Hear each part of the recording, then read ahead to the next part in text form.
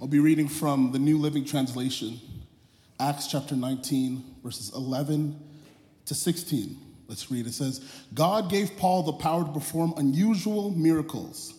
When handkerchiefs or aprons that had merely touched his skin were placed on sick people, they were healed of their diseases, and evil spirits were expelled. A group of Jews was traveling from town to town, casting out evil spirits. They tried to use the name of the Lord Jesus in their incantation, saying, I command you in the name of Jesus, whom Paul preaches, to come out. 7 sons of Sceva, a leading priest, were doing this. And one time when they tried it, an evil spirit replied, I know Jesus, I know Paul, but who are you? Then the man with the evil spirit leaped on them, overpowered them, and attacked them with such violence that they fled the house naked and battered. The word of God. Please be seated. Kind of a rough ending to a story, but I promise the story doesn't just end there. We go forward, and the word tells us that the word of God and the Lord's power and presence spreads across. But I want to focus on this area of the story because the story brings up a really important question that I have to think about. It brings up a question that I have to reflect on for myself, and that question is my spirituality inspired or is it imitated?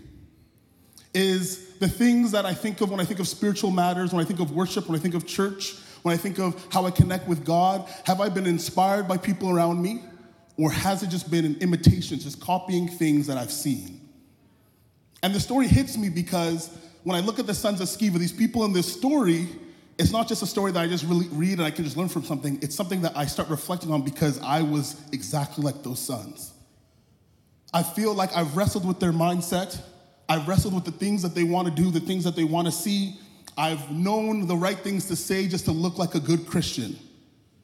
And I know this very well. I'll tell you guys a little bit about my life. I know this very well because I had a very committed Seventh-day Adventist mother who raised my brother and I.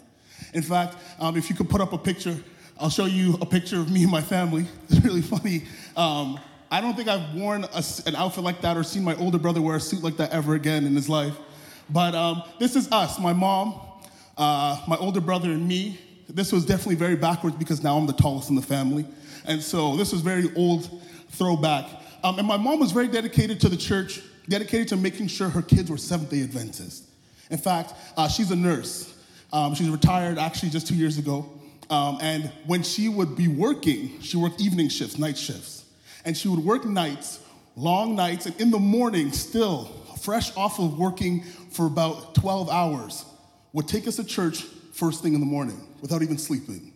She would bring us to church, and I'm talking about early church.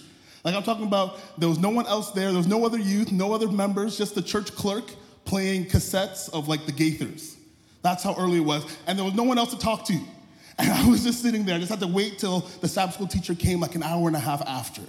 This is how early it was. And she was so dedicated, she put us in Pathfinders. She made sure we were part of the children's skits. She made sure that we did any type of scripture reading. We were part of the children's choir.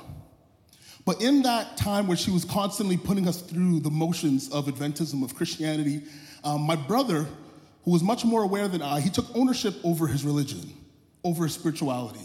And he did things, and he would recite things, and he would study the word for himself. But I was not as motivated as him.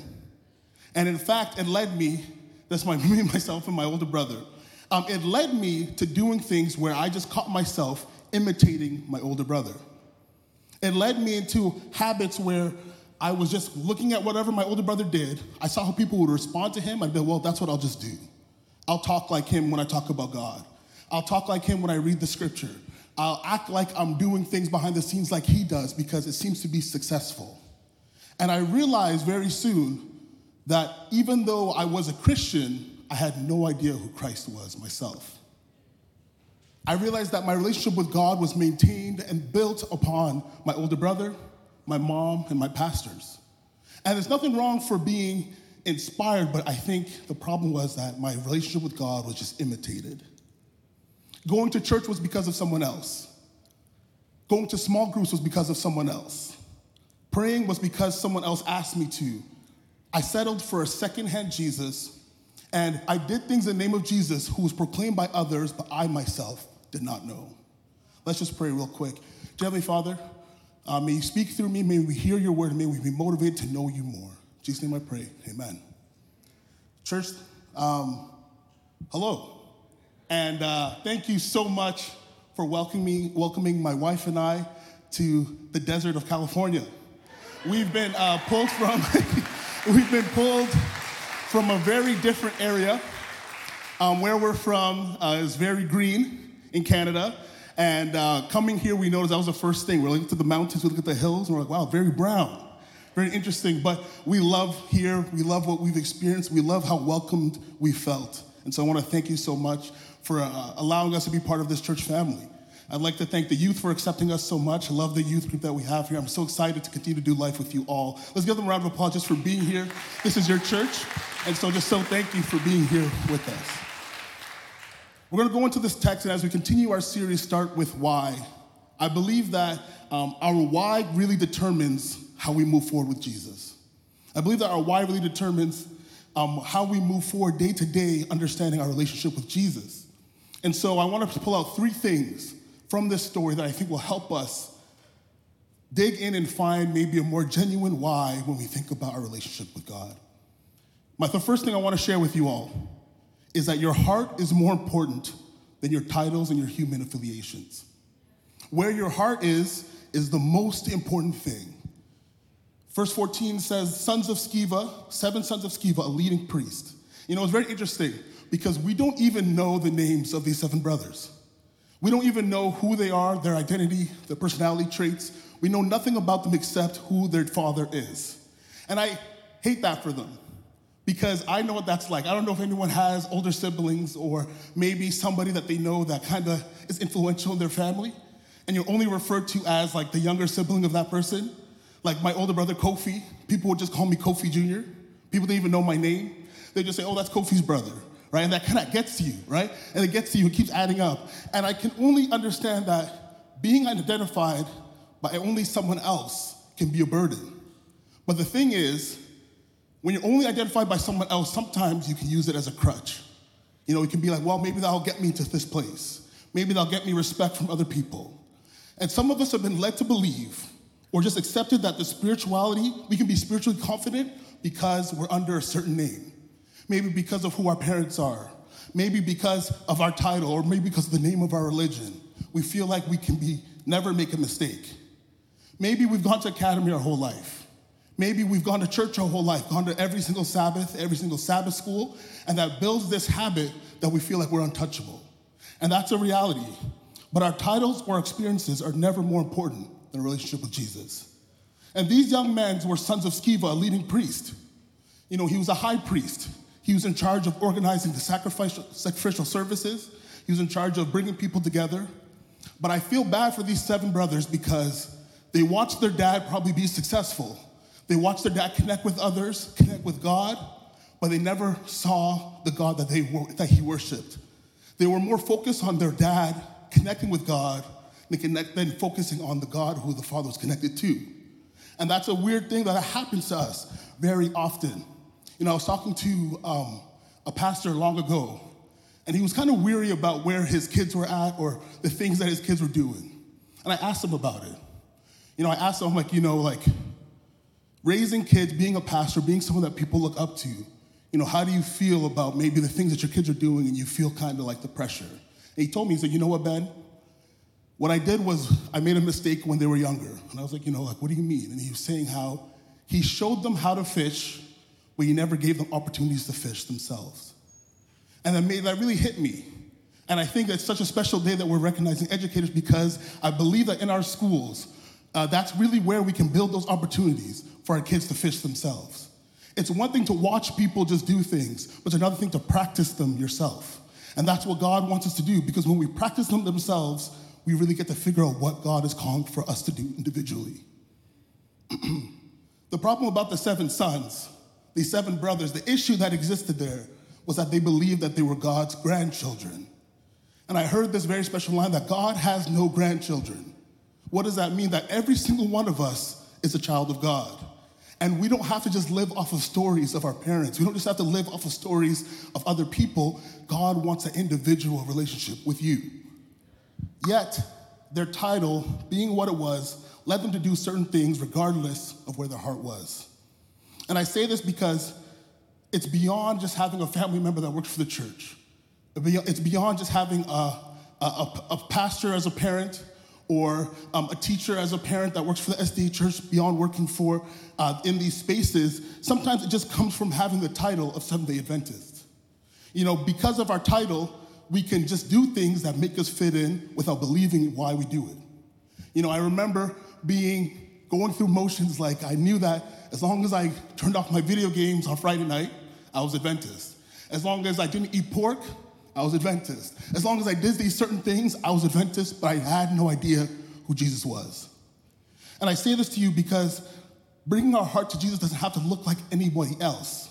Bringing our hearts to Jesus doesn't have to look like a certain way. It doesn't have some label or some exact steps. But because I thought it did, it led me to doing things that I didn't even know why I was doing it. And I was going through these motions, and my why was based on people rather than God. There's another thing I want to bring up from this story. The second point is this: let God use you rather than trying to use God. Let God use you rather than trying to use God. The narrative tells us that they've been going from town to town and they were successful, that they had been bringing the word, they've been exorcising demons, going from place to place, and because of what Paul and the disciples had been doing, they saw that there was success in mentioning Jesus, the Lord Christ. And so what they did was they brought that into their incantations. They brought that into their routines. But when we see that when you're not genuine, your success can only go so far. When you're not genuine with Christ, you can only be so successful. But when you are genuine with Christ, it's unlimited what you can do. But the harsh reality of this story, it tells us that when there's spiritual situations, there's opportunity for people to take advantage of each other. Right? When they saw that they could use Christ for their own benefit, they did. And this is a scary thing because we do this today. We can see this today. And we have to ask, because this has happened for centuries, do we let God lead, or do we just try to put God's approval on things? Do we let God lead, or do we just try to put God into situations? I remember when I was younger, I really wanted to be a chef. I really did. I love playing games with food. I love seeing food. I like eating food. So I'm like, I gotta be a chef. And when I did, I remember people telling me, or people even in church, when I shared this dream as a kid, someone would tell me, that's not what God wants for you. And it's very strange because kids don't forget that when you tell them that God doesn't want you to do that. Or when somebody's doing something that we don't approve, we just instantly say, God doesn't want you to do this. And so what we start doing is putting God's stamp of approval on things, but without telling people to connect with God. And what we need to be doing is pointing people to Christ rather than letting ourselves be that Christ in between them. And that's what we end up doing. And so when we let God lead, our approach isn't about how I can help myself, but it's how I can help others. And you see that in the sons of Sceva. They were moving to improve themselves, moving to raise themselves up higher without listening first. If the sons of Sceva had truly let Jesus lead them, they would have prioritized loving someone in need rather than taking advantage of somebody who was vulnerable. They saw somebody that was demon-possessed, who was weak, who was vulnerable, and they decided to take advantage instead of loving first. But when we let Christ lead us, we always lead with love. When we let God lead in situations, our approach changes, and it leads with listening and loving. The third and final thing I want to share with you from this story is that presence is always greater than power. God's presence is always greater than power. Seeking God's presence is more important than just waiting for moments for God to show his power. The power is only for moments. The miracle only lasts for a second, but God's presence is eternal. He wants to be with us every single day. He wants to be with us every single hour. And he doesn't want to just show up for us when we need a miracle. But sometimes it's like that. And sometimes the way life goes makes us just rely on God when we just need him. And God is good, right? That's the gospel. That's the grace. He shows up for us regardless. But he wants to be so much more. We experience these Sceva moments. We experience these moments where we just want God to show up. Moments where we feel like God just needs to show up because we need him to. But sometimes we don't even know what that means. When we spend time focusing on the presence of God, we know what it means for him to show up. And we know what it means for him to take his time. We know what it means for him to just intercede on our behalf. And that's what God wants from us.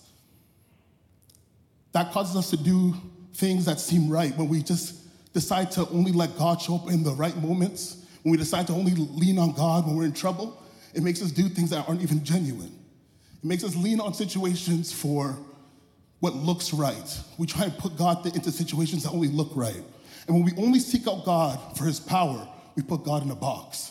Because we feel like God's only a God for a moment, but God is a God for every single day. I'm closing up now. I'm closing up my sermon. I want to share with you guys this. We are the sons of Sceva sometimes. Sometimes we are the people who just focus on a God that only shows up when we want him to. We feel like that God is just a God that only shows up in the moments of trouble. We're the sons of Sceva when we choose clout over Christ. We're the sons of Sceva when we try to use God rather than let God use us. We're the sons of Sceva when we try to let God only show up in the big moments rather than trying to connect with him daily. But the gospel is that God loves us so much that he wants to connect with us every single moment, every single day. We don't have to settle for a secondhand Christ. We don't have to settle for a God that only exists in a third party. Church, God is calling us to connect with him and know who he is personally, because he knows each and every one of us. We can do so much more than just to settle for God, because it's the God who's preached by your pastor. It's not just the God of just Paul. It's not just the God of La Sierra church pastors, but it's the God of you. He is the God of each and every single one of us, and he knows us by name. So God is calling us higher. God's calling us forward to let him be our why. Amen.